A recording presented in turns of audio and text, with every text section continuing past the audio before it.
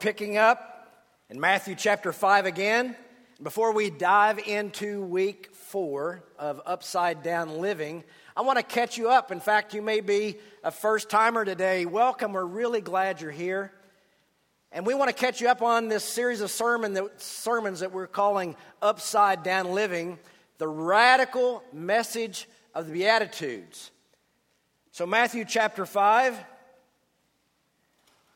we're going to begin in verse 1. I'm going to read down through verse 5 this morning.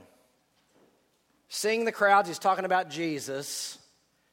He went up on the mountain, and when he sat down, his disciples came to him. And he opened his mouth and taught them, saying, Blessed are the poor in spirit, for theirs is the kingdom of heaven. Blessed are those who mourn, for they shall be comforted. Blessed are the meek, for they shall inherit the earth. As I said, I want to get you caught up. This Beatitudes section is actually the first part of a larger message. In fact, it's the largest single core teaching that we have that Jesus did, called the Sermon on the Mount. And the Beatitudes are actually just the very first part of it. And they're about a people group.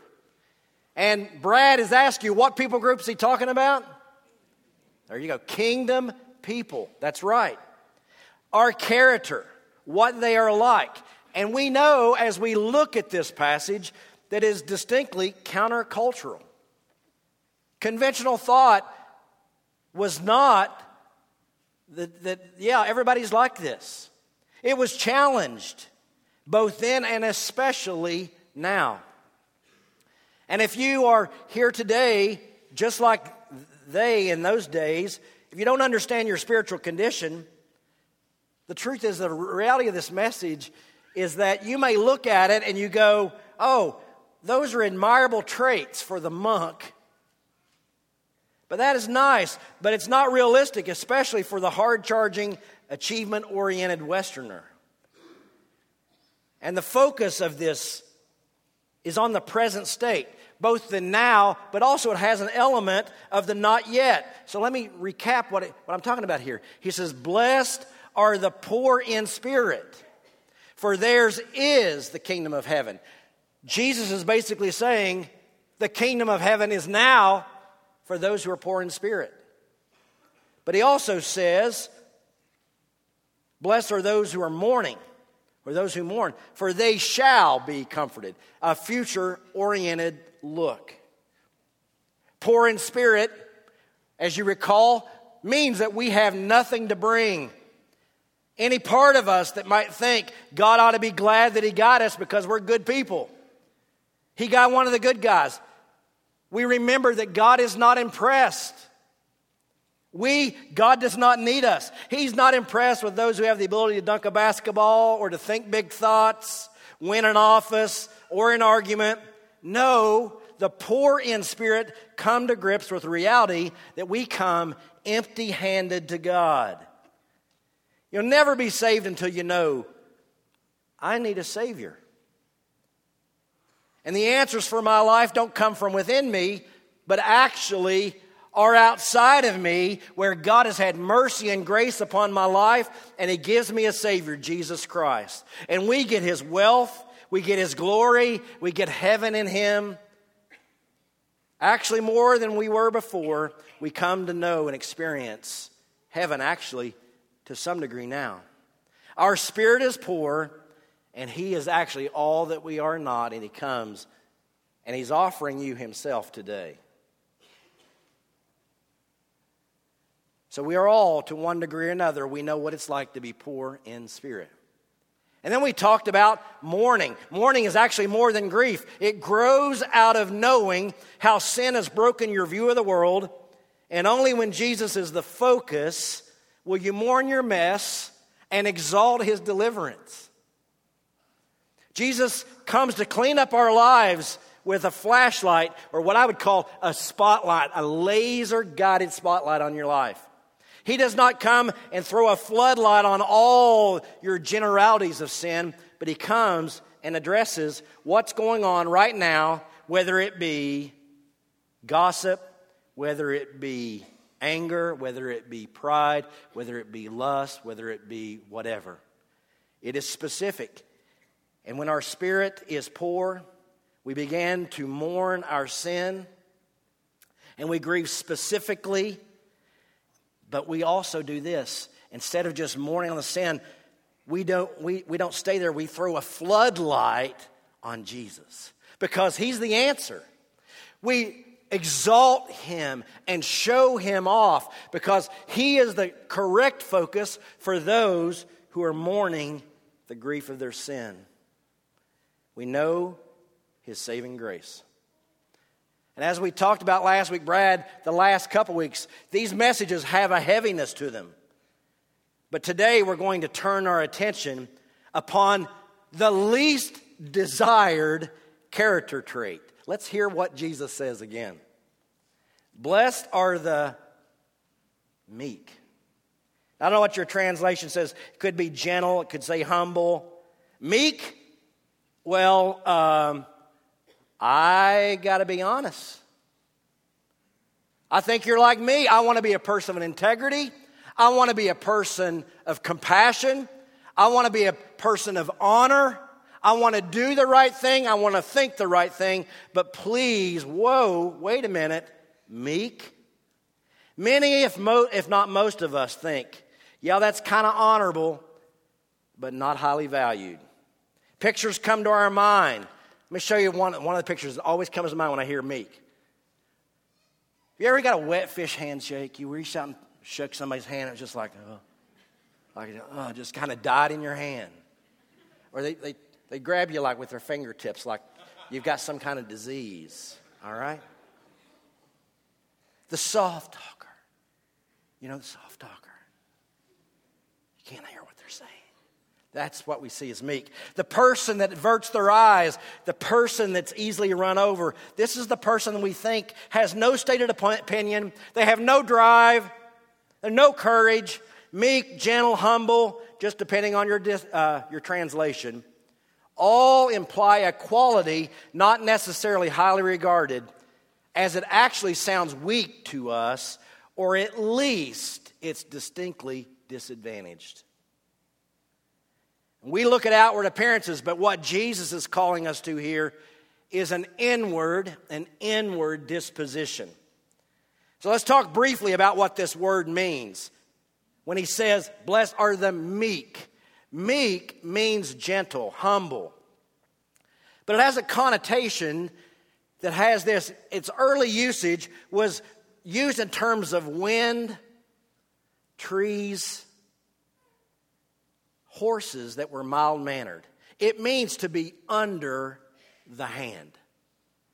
As powerful as a horse can be, a horse that is strong and fast, unsaddled and unbroken, is not going to win a race. They're just going to run amok. But they learn to live under the hand.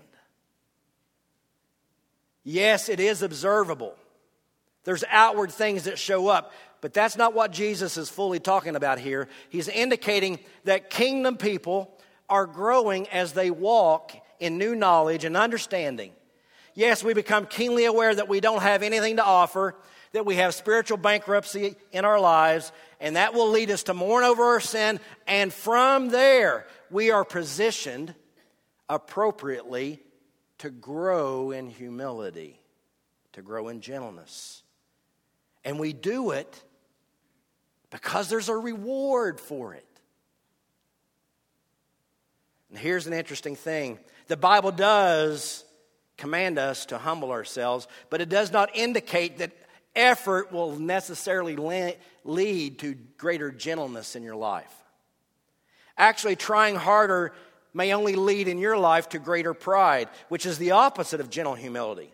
Gentleness is a fruit of the Spirit and can be cultivated if you give ongoing attention to certain things. And those are the things that this morning I want us to give attention to. What are those things, or how do you cultivate a life where gentleness will actually grow in your life?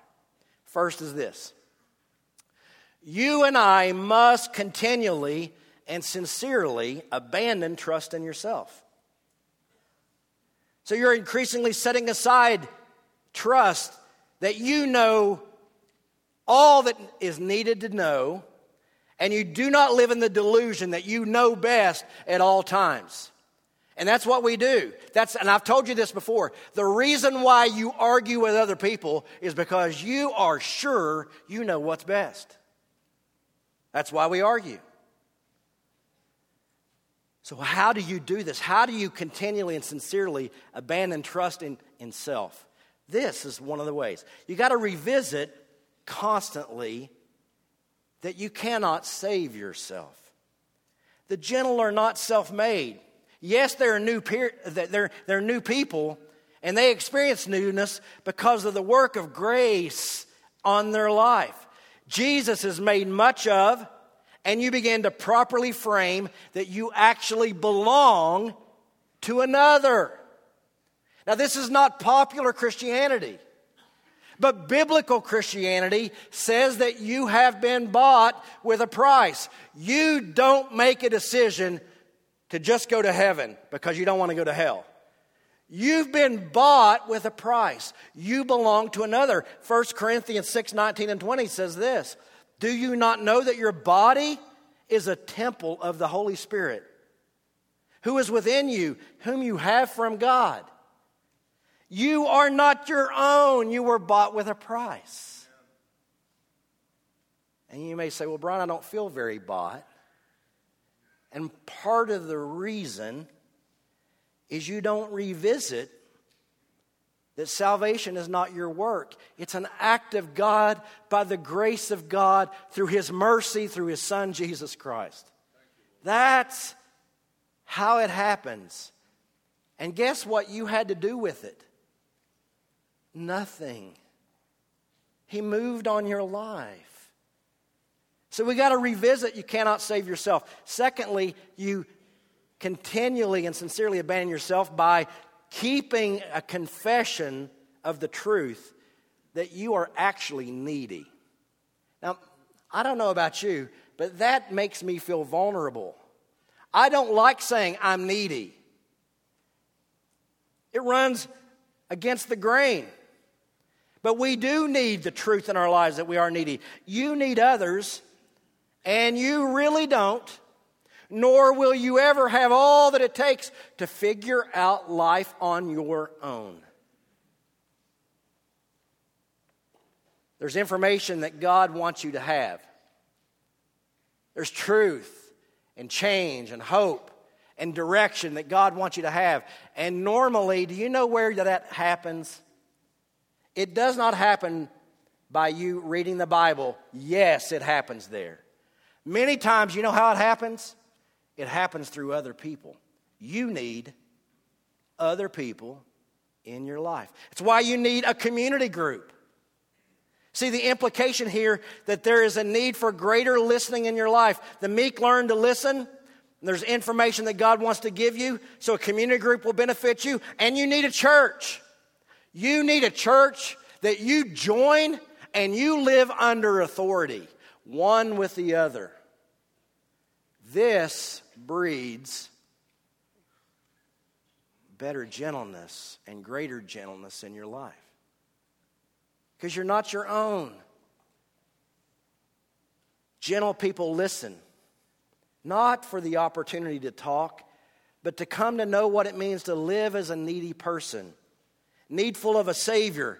Yes, I'm poor in spirit, I mourn, and I need to be pursuing change. This is how it happens. See, meekness is a success, but it does not have any swagger, or it does not have a win-at-all-cost attitude. There's no pretension in the gentle soul. Success is found in obeying and trusting God for the outcome that is best for you and glorifying to Him. Your life in God's hands, whatever He wants, whenever He wants it, you are under His hand. The gentle live there. So I want to give you a little, at this point in the message, I want to give you a little acid test of this whole thing, how this works out in our lives when I say that gentle people obey and trust God for the outcome that's best for you. If you are like me, everything does not go well all the time, right? Life is not always comfortable. It has some level of mess, sometimes severe level of mess. So I will ask you, when things are not going great for you, how much do you rejoice when others win? Now, I'm a UK grad, you know this. I'm not talking about Texas A&M beating Kentucky, all right? There's not a lot of rejoicing in the Fanon household over that. What I am talking about is when other people get promoted and when other people's kids are healthy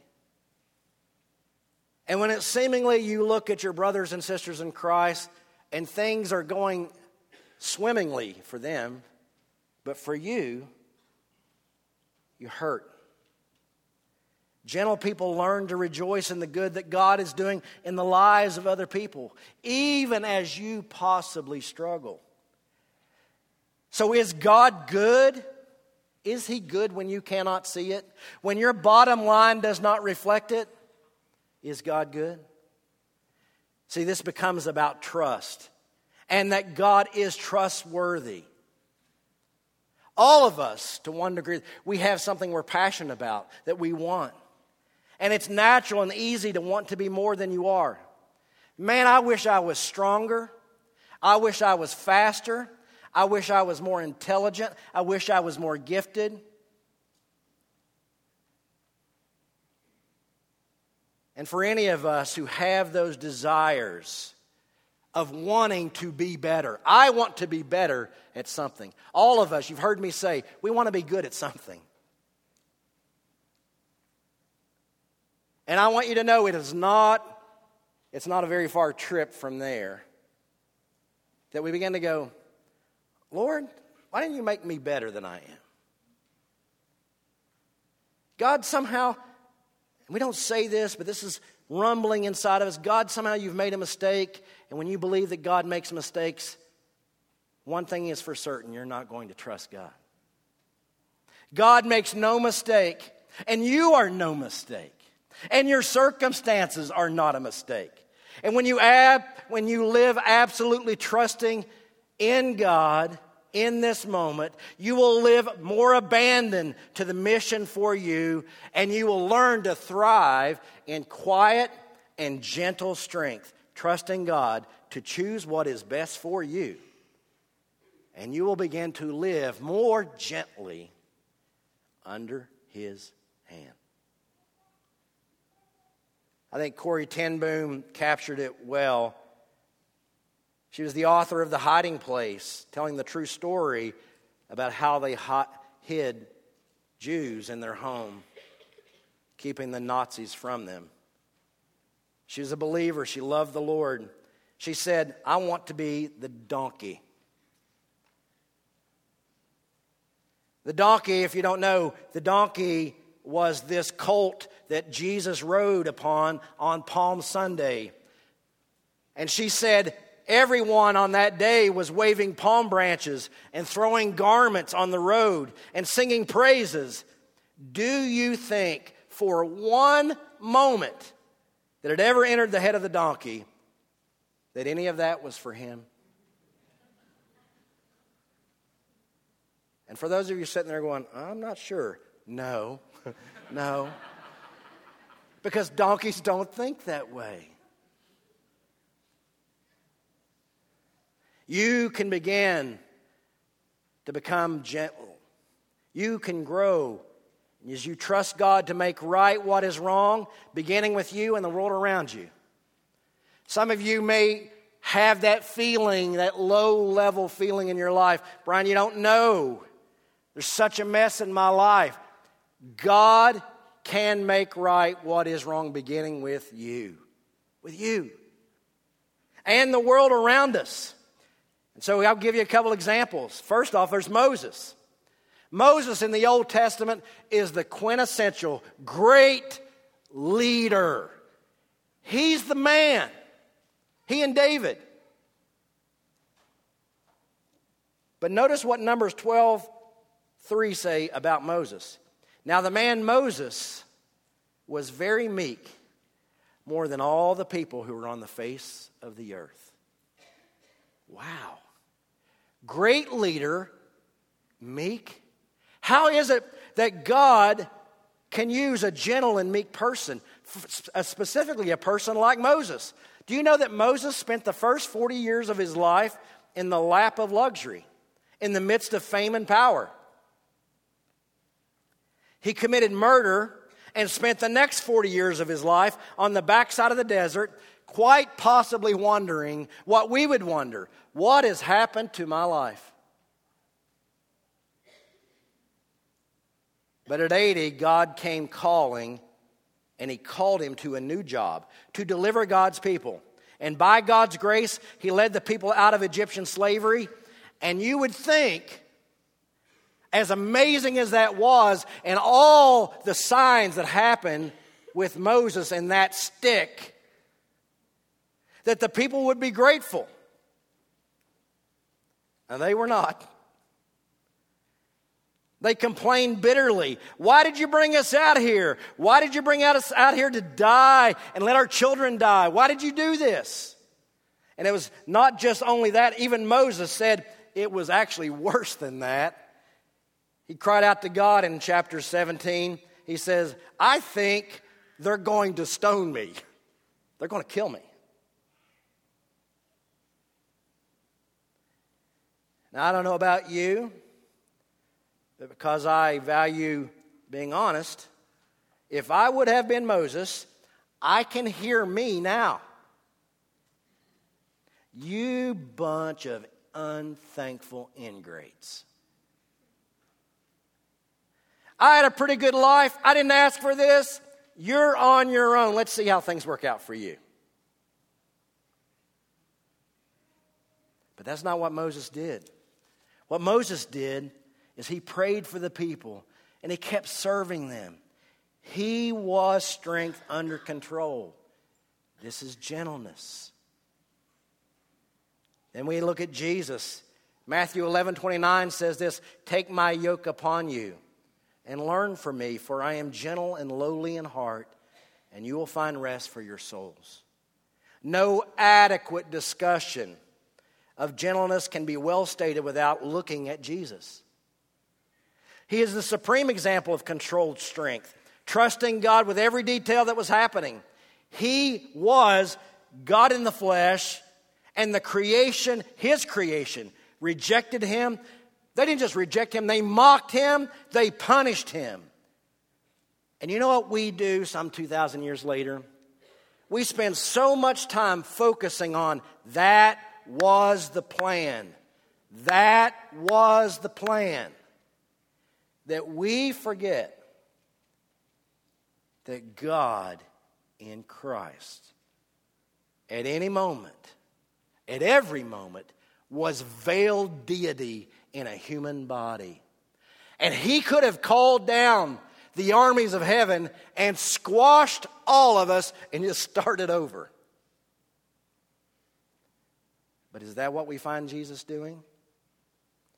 1 Peter chapter 2, verse 23 says this, when He was reviled, He did not revile in return. When He suffered, He did not threaten, but continued entrusting Himself to Him who judges justly. Boy, may that be us. That no matter what other people are doing around us or to us or saying falsely about us, or even if they're saying truth about us, that we would live submitted to God to judge justly, and we would not spend all of our energy fighting accusation. This is controlled strength. This is gentleness. And kingdom people are called to cultivate a lifestyle of complete, utter trust. In every circumstances, whether it be positive or frankly those perceived negative situations, when you feel weak, when you find yourself on the losing end of things, when you don't have the will to fight, or even when you want to fight, you know what you do? By the mercy and grace of God, you stay under control. You stay under His hand. Trusting God with all of your life. All of it.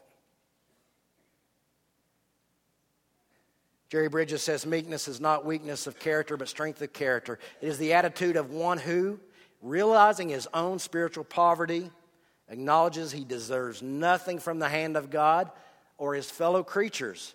He does not become resentful under adverse providences of God or the mistreatment of other people. He believes God will work all things for his good, so he leaves his case with God. He leaves his case with God. You and I can cultivate gentleness in our life, in your life, when you completely live submitted to the mission of Christ for your life. Every decision, every day. This is what submission means. Submission. You know what a submarine is? Where do they go? Under the water. Submission means you are under the mission of another. God's mission for your life. See, the Bible shows us how this works. You cultivate this when you live submitted to the mission of Christ. It's called the harvest principle. And all of us are subject to the harvest principle. It's applicable whether you are on a course of growing and changing for the better or actually on a path of growing and changing for the worse. Now, if you're a gardener, how many gardeners I've got in the room? Raise your hand. We got a few. You don't have to know how to garden. You can get this, okay? All right, here's how it works. Think about a field, freshly plowed. Praise God for farmers and gardeners, for there is no food without them. Fresh plowed field. Imagine walking out, looking at that field, and you are going to plant in that field. At the very onset, understand this. Every gardener, every farmer, every one of us do things in faith. When a farmer, a gardener looks at a field with no fruit in it, they are trusting, I'm going to sow, and then what's going to happen? Stuff's going to come up, and I'm going to what? Reap. So this is how the harvest principle works. Galatians 6:6-9 is where it is. Do not be deceived. God is not mocked. For whatever one sows, that will he also reap. For the one who sows to his flesh will reap from the flesh corruption. But the one who sows to the Spirit will from the Spirit reap eternal life. And let us not grow weary of doing good, for in due season we will reap if we do not give up. So here's how it works.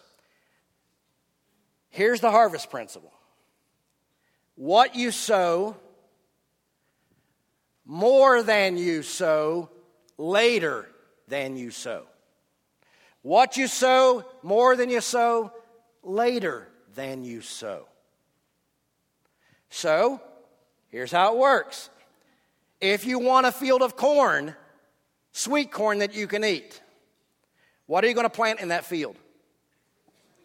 Oh my goodness. Say it a little louder. All right, sweet corn.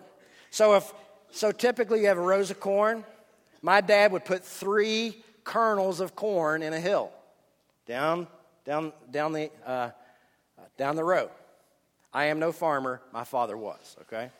Now, what's going to come up out of that ground? Just sweet corn come out of the ground. What comes out first? A stalk. A stalk. You guys are brilliant. All right?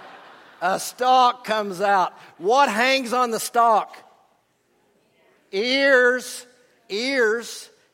And the ears That's your corn, right? So if I put 3 kernels of corn in the ground, a stalk comes up, am I going to get back exactly what I put in the ground? No. I'm going to get back how much? More. When? But this is what we do. This is what you and I do. We go, I got to give a good shot at this. I got to cultivate gentleness. I got to try this Christian life thing. I've trusted Jesus. So we walk out to the field. We plant it. We go back inside. We sleep tonight. We walk out and we look at the field and go, that didn't work.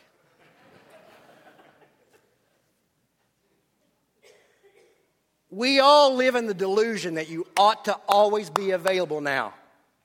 Everything's a microwave. Right now, right now, right now, right now. But the Bible does not show us a life like that. In fact, agrarian proverbs are replete in the Scriptures.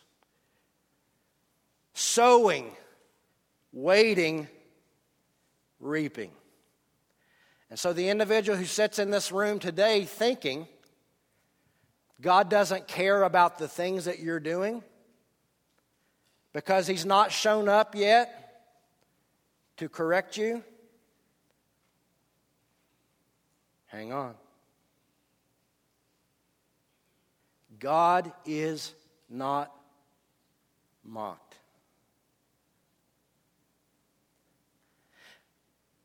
And God is not mocked in your life when you say, oh Lord, I have a mess. I'm broken. I mourn my sin. I'm poor in spirit. He swings you to the next. He makes you able to begin to see that gentleness can be formed in your life.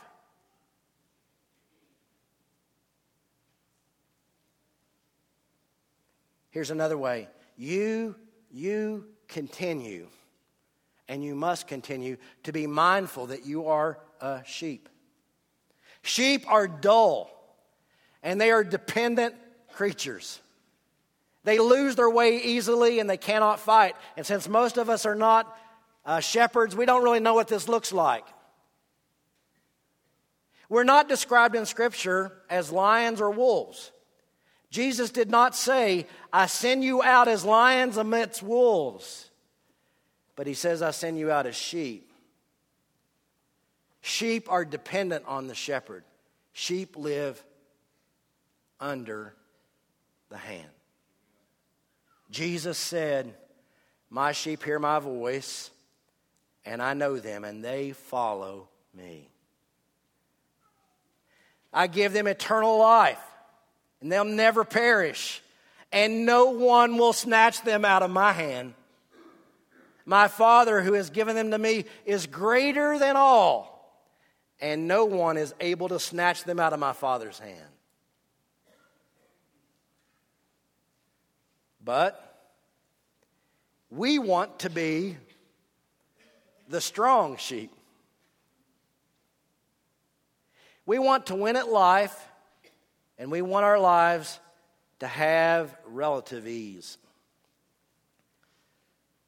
So this beatitude is very challenging. It's just downright hard. Until you recognize you're poor in spirit, until you recognize the specific things I've done have and are doing, they make a mess of relationships. I've made a mess of relationships.